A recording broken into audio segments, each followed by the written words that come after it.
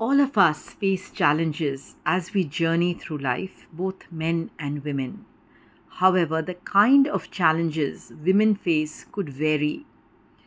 I've observed many of us have certain life shaping stories and experiences.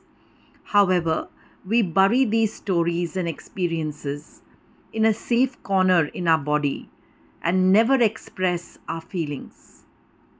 This could block our body and cells as we are unable to feel, express, and own certain parts of ourselves. We speak about women empowerment, many a times believing the external situation, if changed, would empower us. In my opinion, the day we own our stories, express them freely, find the courage to accept them as a part of us, we truly heal from within, and that's empowerment. This International Women's Day, let's change this narrative. Take empowerment in our hands by feeling, sharing, expressing, and accepting ourselves.